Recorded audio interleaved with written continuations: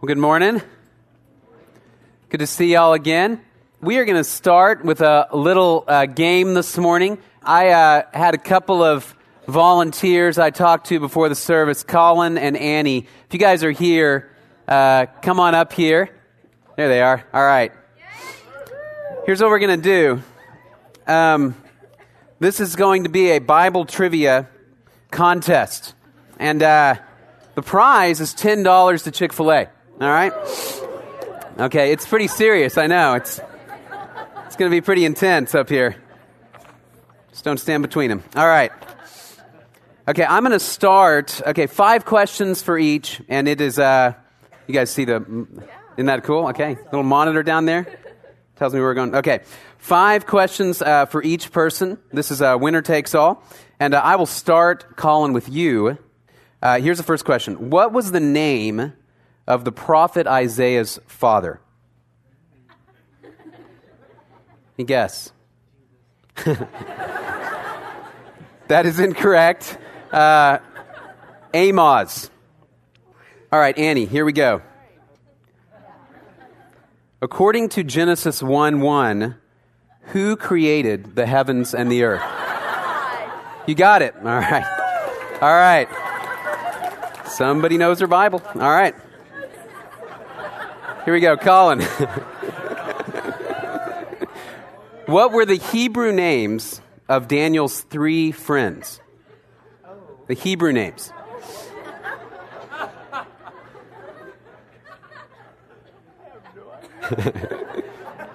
Okay, they're also, I'll give you a hint, they're known as Shadrach, Meshach, and Abednego, right? Yeah. Those are their Persian names.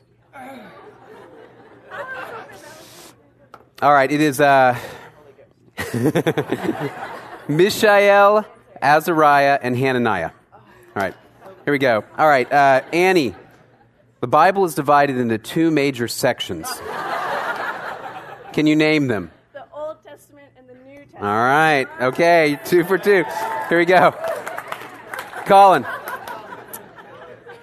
what was the second city that Joshua destroyed when he went into the Promised Land? Probably one I can't pronounce. No, you can. Second city. After Jericho. Jericho would be the only one I know. Does anybody know? You got it. Ai. All right. There we go. I'll count that for you. Okay. All right. Here we go.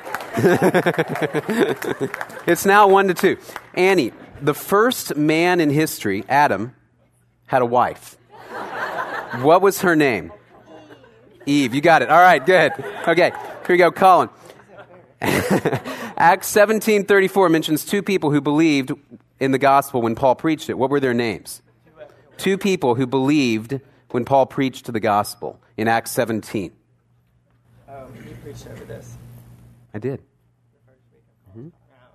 Dionysius the Areopagite and Damaris. All right. Here we go. Annie, fill in the blank. For God so loved the world that he gave his only begotten Son. You got it. All right. Okay. Last question. Here we go. Colin, name the colors of the 4 horsemen of the apocalypse in Revelation 6. And what does each horse stand for? The four colors. You got white. Okay. Okay. No, but it is white. Okay. Black is right. No, there is no rainbow. There is white and black. We'll go with gray. Okay, no. And no. All right. The answers are white, red, black, and pale. White representing the Antichrist, red, war, black, famine, and pale, death. All right. And finally, Annie, who wrote the book of 1 Peter? You got it. All right. Okay. Here you go. All right. Congratulations. Actually, Colin, just since you were a good sport, we got $5 for Amazon to you, too. So, all right. Let's give him a hand. Okay.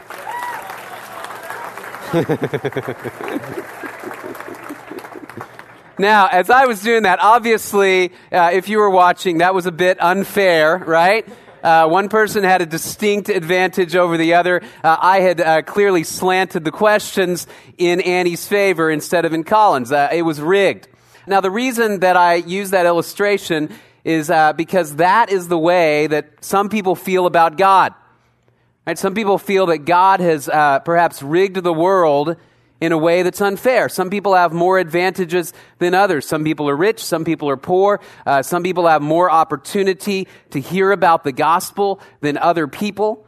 It seems like if we just look from our perspective that the world is unfair, and if we believe that God is in control, the question comes up, did God rig it that way? Last week we talked about where do we go when we die, and we discussed how the Scripture seems pretty clear that they're one of two destinations. Either you go to heaven or you go to Hades. And the idea seems to be that there is no middle ground. There are no second chances. We really don't see those concepts in the Scripture. Where you head after death is dependent upon how you respond to Jesus in this life, whether or not you believe in Jesus. And so that raises questions. What about people who have never heard about Jesus? What about people who are incapable of believing? Maybe very small children or those who have mental handicaps who can't believe. What do we do with those things? Another question is, if it is just for God to punish us for our sin, is it just that He would punish us for an eternity for sin that we committed during a finite lifetime? All right, so this raises all kinds of questions. Is God unfair? Rob Bell, in his most recent book, Love Wins, he puts it this way. He says, of all the billions of people who have ever lived, will only a select number make it to a better place, and every single other person suffer in torment and anguish forever? Is this acceptable to God? Has God created millions of people over tens of thousands of years who are going to spend eternity in anguish? Can God do this or even allow this and still claim to be a loving God? All right, and his premise in the book is no, that's not how God operates. But if it is, as we've talked about last week, if we do believe that the Scripture says that where you go when you die, where you go for eternity is determined by how you respond to God in this life, how do we answer those questions of God's fairness? And I'll be honest with you, I'm going to walk through some scriptural data this morning, but I cannot fully answer all of those questions for you because some of those questions are wrapped up in the mysteries of how God works. And there does come a point where I kind of have to throw up my hands and say, I don't fully understand God's plan. But what I do want to take us through this morning is, what does the Bible say about who God is? And how does that help us approach some kind of an answer to these questions of God's justice? We're going to look at some things that are true about God's character that I think if we look at them closely will help us understand the answers to these questions. All right, the first one is that God is just. All right, God is just. Basically what that means is that God does what is right. And some of us wrestle with whether that's true or not. And maybe you have family members and friends who have not had the chance to hear the gospel, or they have rejected the gospel, and you wonder, will God take care of those people and do what is right? The Scripture repeatedly tells us God is just. All right, Job 34, verses 10 to 12 says, therefore listen to me, you men of understanding.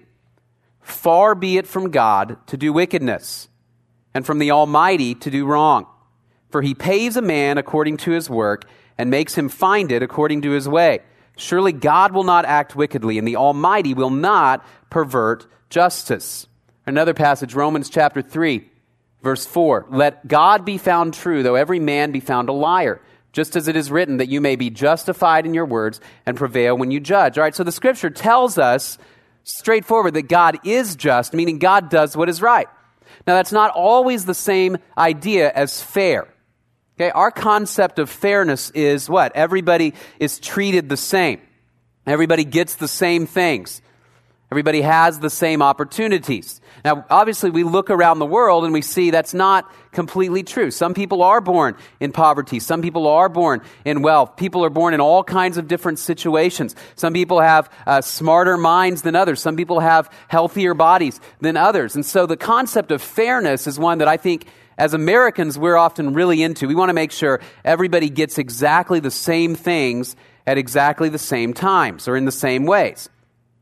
Biblically, what we see is God doesn't necessarily operate by our principles of fairness, but He does operate by justice. Again, fairness is the idea everybody gets the same thing. When I was a kid, and maybe you experienced this too, when it was time for us to get dessert, a pie or a cake or whatever. I have two brothers, and your goal is, of course, to make sure that you get the biggest piece, right? But barring that, you just want to make sure they don't get the biggest piece. If you can't get the biggest piece, you want everybody's piece to be equal. So my dad had a system to prevent the fighting, and that is if my brother and I began to fight over who had the bigger piece of pie, Dad would say, all right, Dan, here's what we're going to do. Dan, you cut them in half, and Matt, you get to choose which piece you want.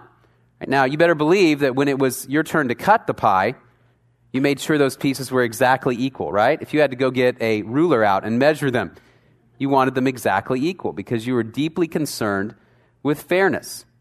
All right, as we look at the Scripture, though, we don't necessarily see God as concerned with everybody always getting the same circumstances and the same things. Instead, we see God concerned with justice. That is, God says, I will treat everybody in the right way, in the way that they deserve. That's justice. And particularly as you look at the Old Testament, you see God's justice coming to bear upon his people for their sin. And as you look at the New Testament, what is justice? What would justice demand? Well, as you look at the Bible, justice actually demands that everybody receive condemnation. God's justice demands that every single person who's ever lived be condemned because of their sin. If you got your Bible, open up to Romans chapter 1 for a moment. If you were in the main service this morning, Brian talked about this passage I'm about to read. Romans chapter 1. Beginning in verse 18. For the wrath of God is revealed from heaven against all ungodliness and unrighteousness of men who suppress the truth in unrighteousness. Because that which is known about God is evident within them, for God made it evident to them. For since the creation of the world, his invisible attributes, his eternal power and divine nature have been clearly seen, being understood through what has been made, so that they are without excuse. For even though they knew God, they did not honor him as God or give thanks, but they became futile in their speculations, and their foolish heart was darkened. Professing to be wise, they became fools, and exchanged the glory of the incorruptible God for an image in the form of corruptible man, and of birds and four-footed animals and crawling creatures. Therefore God gave them over in the lusts of their hearts to impurity, so that their bodies would be dishonored among them. They exchanged the truth of God for a lie, and worshipped and served the creature rather than the Creator, who is blessed forever. Amen. And then he goes on to detail this spiral into sin that men and women have fallen. But the idea of that passage is this: God has given every single person in the world information about him. Now, he may have given some more than others, but he's given every single person enough information that they can make a choice, either to respond to God's revelation, both in their conscience and in the world around them, or to reject it. And what we see from Romans 1 is that everybody has chosen to reject it. Everybody runs away from God. That's the argument of Romans 1 through 3. Romans chapter 2 even indicates that even people who don't have the law, right? So this would be your pagan in Africa or somebody who doesn't have access to the Scriptures. He says even those people are without excuse. Look at verse 11 of chapter 2. There is no partiality with God, for all who have sinned without the law will also perish without the law. And all who have sinned under the law will be judged by the law.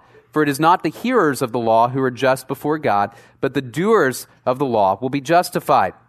For when Gentiles who do not have the law do instinctively the things of the law, these not having the law are a law to themselves, in that they show the work of the law written in their hearts, their conscience bearing witness, and their thoughts alternately accusing or else defending them, on the day when, according to my gospel, God will judge the secrets of men through Christ Jesus. In other words, he says everybody has the law, in some sense, written in their mind, written on their heart, that there is a morality that is inherent to our being, that God has placed in us to lead us to him. And everybody has creation to look around and say, there's an eternal, all-powerful God who made this world and wants me to know him. And yet, we reject him.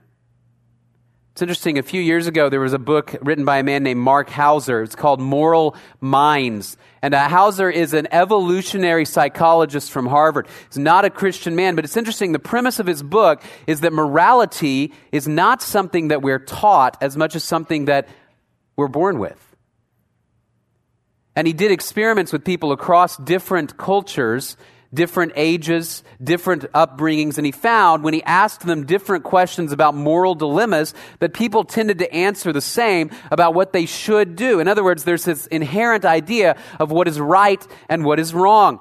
He says it this way. His thesis basically is this: there appears to be some kind of unconscious process driving moral judgments without its being accessible to conscious reflection.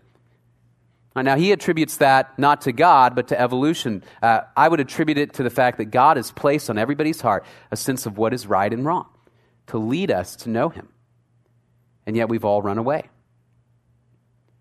And I think we struggle with this concept of God's justice because often we don't really believe in the magnitude and the seriousness of sin. It's easy to look at a guy like Hitler and say, yeah, I think he should be punished forever.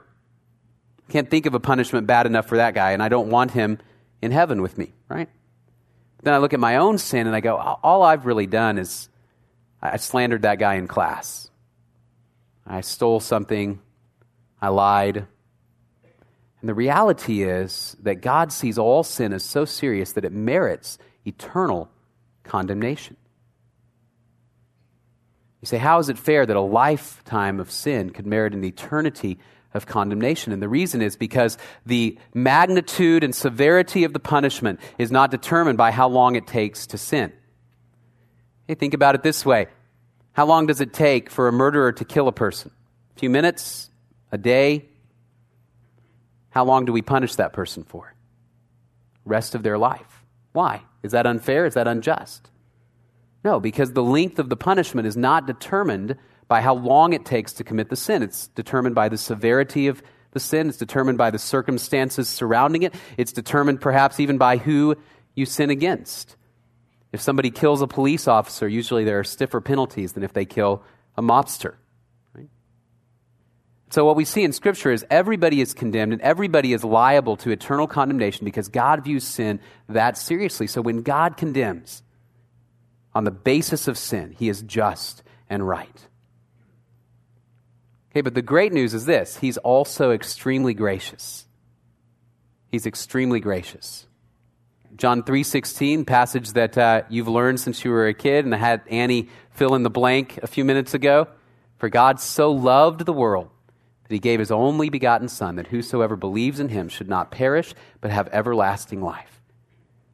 There's a God that saw our sin, a God that saw our eternal condemnation, and he sent his only Son. And I think often we overlook that in our desire to say, well, yeah, but what about people who haven't heard about Jesus? What about people who can't? Pause for a moment and take in the grace of God who gave Jesus Christ to take on the sin of the world so that we could have life. So what we see in the Scripture, interestingly, is that we don't see the picture of people who are trying to find God and God's hiding himself from them. Instead, we see people running away from God in the opposite direction, all of us, and God sending Jesus, and God giving us revelation, and God chasing us down, and yet people continue to reject him. And God in his grace and mercy allows some to understand the truth. How does he make those decisions? Who believes and who doesn't? I don't know. But we do see a God who has given enough understanding and enough revelation, and he's given his only Son because he's gracious and wants us to know him. He gave life through Jesus Christ. Now, the natural question is, what do we do about like babies who die perhaps before they have the opportunity even or the ability to understand? What do we do about those who are mentally incompetent that can't understand? What do we do about that? I think God's grace helps us answer this. As we've looked at Romans chapter 1, what did we see in Romans 1? Why are people condemned? Because they look at the revelation of God around them and they process it and they choose to reject him. Now, if God is gracious, 2 Timothy 3 actually says he desires all people to be saved and come to the knowledge of the truth. In other words, God is reaching out to mankind, giving information. If God is gracious and an individual is truly unable to understand, I do believe based on his grace, he won't condemn a person for making choices they're incapable of making. And we'll talk in a moment about the person who's capable but hasn't heard. But the one who's truly incapable, I believe that God doesn't condemn, but that the blood of Christ covers those men and women. You have hints in the scripture even that God judges people based upon partly their circumstances and how capable they are of understanding. Luke chapter 12 says that slave who knew his master's will and did not get ready or act in accord with his will receive many lashes. But the one who did not know it and committed deeds worthy of a flogging will receive but few. From everyone who has been given much, much will be required. And to whom they entrusted much, of him they will ask all the more. In other words, those who have never heard and just have rejected perhaps general revelation, their punishment will be less severe. Those who have all of this understanding, and in the context, Jesus is talking to the Jewish leaders who have the law and the prophets and all the scripture, and he says, your condemnation will be more severe because you've rejected me. I have to believe that if there are those completely incapable of understanding, if condemnation is on the basis of that, then God is gracious to give them life. I was in a bookstore a couple of weeks ago with my 20-month-old son, just over a year and a half. As we were walking through the store, as toddlers do, he kept trying to grab stuff off the shelf, books and all kinds of things. And of course, being his dad, I'm trying to stop him. I don't want to mess. I don't want to have to deal with it later. But let's just imagine for a second that he had grabbed something off of the shelf, walked out of the store. We get into the car, and I look down, and he stole something from the store. I walk back in, and I go to the manager, and I say, I'm really sorry, my son stole this. Now, what's going to happen at that point? And they're going to put him in cuffs, right? Take him to baby jail, right? All the other hardened babies in there sit around and talk about what they did, okay? No, that's ridiculous, right? He has no understanding of what he's done. He's incapable of even getting why he shouldn't take it. Okay, now, on the other hand, you walk in there, I walk in there and take something, walk out with it, they probably will. Either fine us, arrest us, take us to jail. Somebody comes from another country, perhaps, who doesn't understand our laws or our rules and takes something. Guess what? They'll still go to jail. They might go to jail for a lesser period of time than you and me, but why? Because they ought to know still that stealing isn't okay. Pretty much every country has that rule to some degree. So he's capable of understanding even though he has ignorance of the specifics. The baby doesn't get it at all. So as I look at the scripture and I see these principles of God's justice, I can't answer with 100% certainty what God does with those who are truly incapable of understanding. But I do believe God is gracious and doesn't condemn. Now, the question then is, what about those who can believe but have never been able to hear the gospel? Perhaps they live in some tribe and they've never heard the message of the gospel, but their minds function and they're able to. What does God do with these men and women who have never heard? Here's what the scripture seems to indicate about those individuals. That is this: God is reaching out to them. God is reaching out to every single person to draw them to Him. And what we see, again, from Romans chapter 1, we see that men and women don't reject God because they haven't heard about Him or because He hasn't revealed Himself, but men and women reject God because they are inherently sinful and they're running away. So even the man or woman in this little tribe in Africa who has never heard has been given revelation that they can process with their minds. And then what happens? As you look at the scripture, you see God giving men and women like that further understanding of the truth and further understanding of the truth until they hear the gospel and believe in Jesus. Truth is that God, again, the picture of the scripture is a God who's reaching out, but people rejecting. Matthew chapter 22, there's a great parable. Actually, if you've got just a moment, open up to Matthew chapter 22. Matthew 22, I'm going to read verses 1 through 13. Jesus spoke to them again in parables, saying, "The kingdom of heaven may be compared to a king who gave a wedding feast for his son. And he sent out his slaves to call those who had been invited to the wedding feast, and they were unwilling to come. Again, he sent out other slaves, saying, 'Tell those who have been invited, behold, I have prepared my dinner. My oxen and my fatted livestock are all butchered, and everything is ready. Come to the wedding feast.' But they paid no attention and went their way, one to his own farm, another to his business. The rest seized his slaves and mistreated them and killed them. But the king was enraged, and he sent his armies and destroyed those murderers and set their city on fire. Then he said to his slaves, 'The wedding is ready, but those who were invited were not worthy. Go therefore to the main highways, and as many as you find there, invite to the wedding feast.' Those slaves went out into the streets and gathered together all they found, both evil and good, and the wedding hall was filled with dinner guests. But when the king came in and to look over the dinner guests, he saw a man there who was not dressed in wedding clothes, and he said to him, 'Friend, how did you come in here without wedding clothes?' And the man was speechless. Then the king said to the servants, "Bind him hand and foot, throw him into the outer darkness. In that place there will be weeping and gnashing of teeth, for many are called, but few are chosen." All right, what is Jesus getting at? That God has issued this call to all of the world, and the reason people don't enter the feast, it's not because God is unclear, it's because they rejected it. They didn't want to come in. And at the very end, you see this man without wedding clothes. The idea appears to be that God has provided everything in Jesus Christ that is necessary for people to enter in the feast and stay there with him forever, and yet not everybody has taken him up on the offer.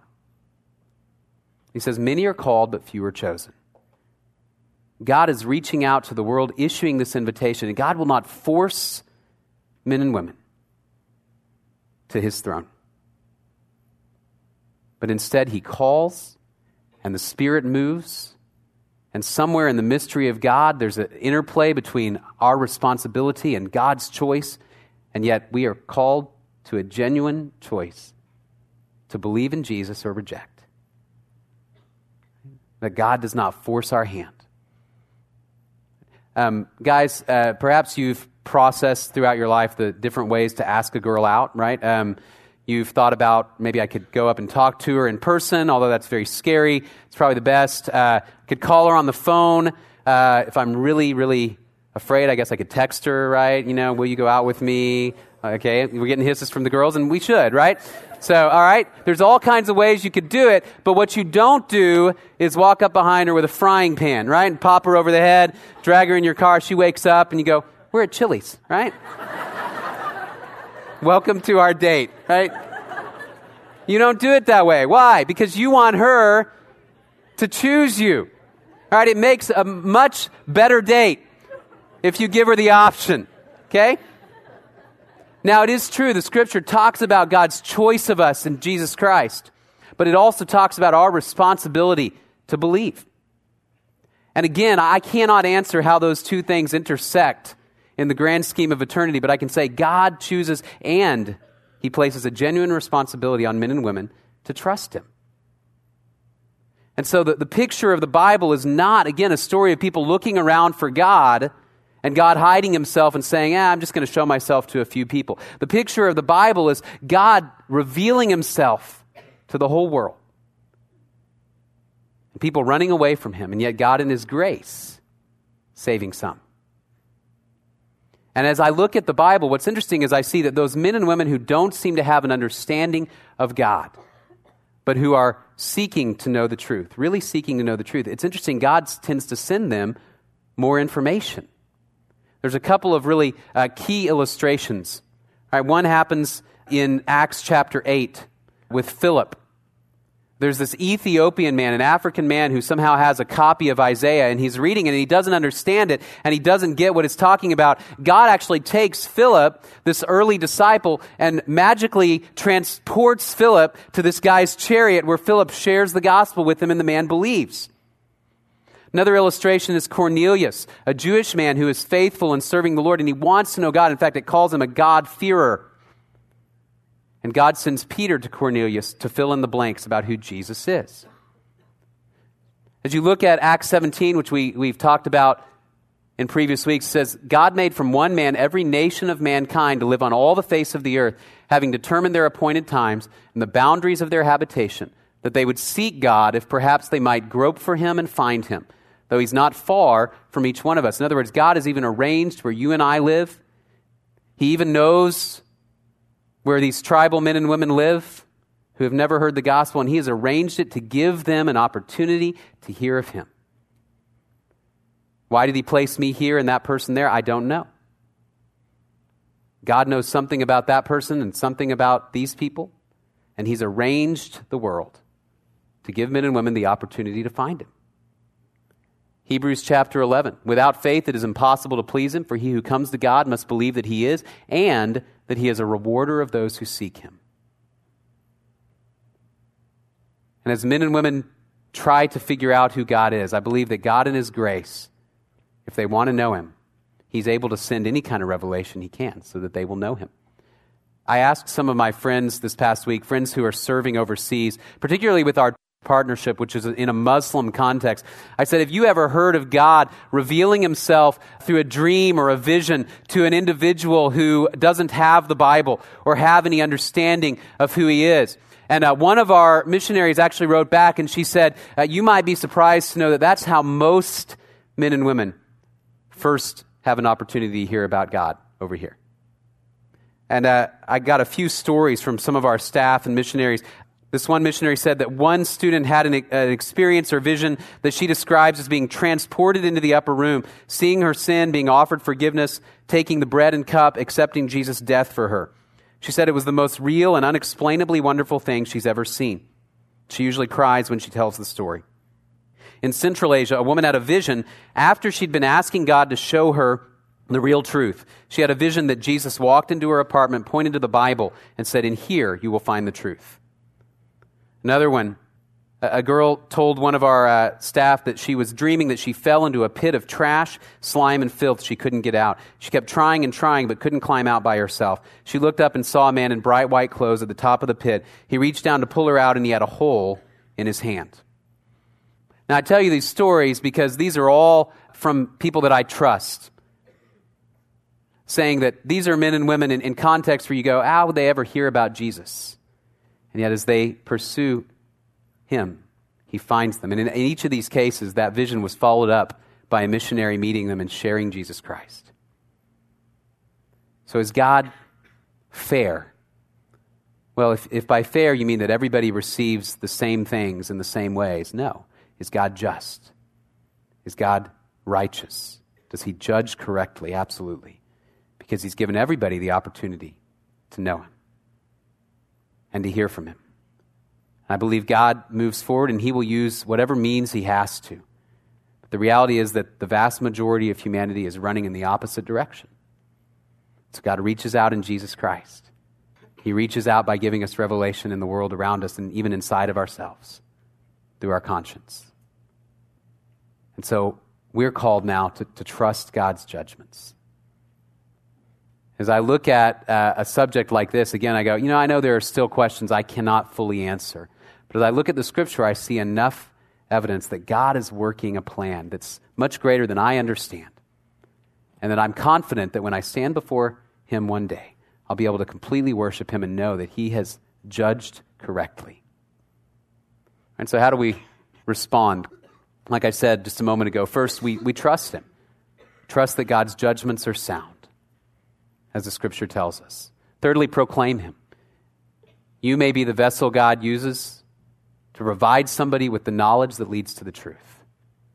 And so as you speak the truth, God may move in their hearts through the Spirit to draw them to himself. And we've talked about the Great Commission over and over again in here. You and I are called to be God's vessels, to proclaim the truth to a world that doesn't know him. And some will run away and reject, and others will accept, because the Spirit gets a hold of their life. And so we proclaim him, and then thirdly, worship him. Worship him because he's so much grander and greater than we are, because his understandings and his judgments are greater than ours. And this is ultimately where Paul gets Romans chapter 7, Romans chapter 9. He plumbs the depths of the mysteries of God's choice, God's justice. Then ultimately, he kind of throws up his hands and he says, praise be to God. Because God understands these things, and I don't. So I humble myself before him, I worship him, and then I say, God, make me a part of what you are doing to bring men and women from every tribe, every tongue, every nation to yourself. And I will trust you with the results. We're going to close with a song, and as we do, just lift your hearts, lift your voices in worship to a God we can trust, a God who is just, gracious in Jesus Christ, and reaching out to everybody. Father in heaven, we are an undeserving people. We sin each day with our thoughts, with our attitudes, with our actions, even our words. And yet we praise you that in Jesus Christ we have hope, that he died for us in our place and rose again so that we might have life. Father, we pray that we would trust in your justice and in your grace. And we pray that as we move out from here this evening and go back to another week of school and work, we pray that we would proclaim the mercy and the grace of Jesus Christ, who died for us, and that we would live in a way that reflects your character and your holiness. God, we love you. Pray all of this in the precious name of Jesus. Amen. We'll see you next week.